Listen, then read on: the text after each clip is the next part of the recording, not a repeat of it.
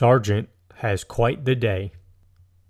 Sergeant Mike Nowacki not only ran more than 9 miles and 50 pounds of SWAT team gear in a 15K, but he also performed CPR to help save the life of a woman who had a heart attack along the race route and proposed to his girlfriend at the finish line.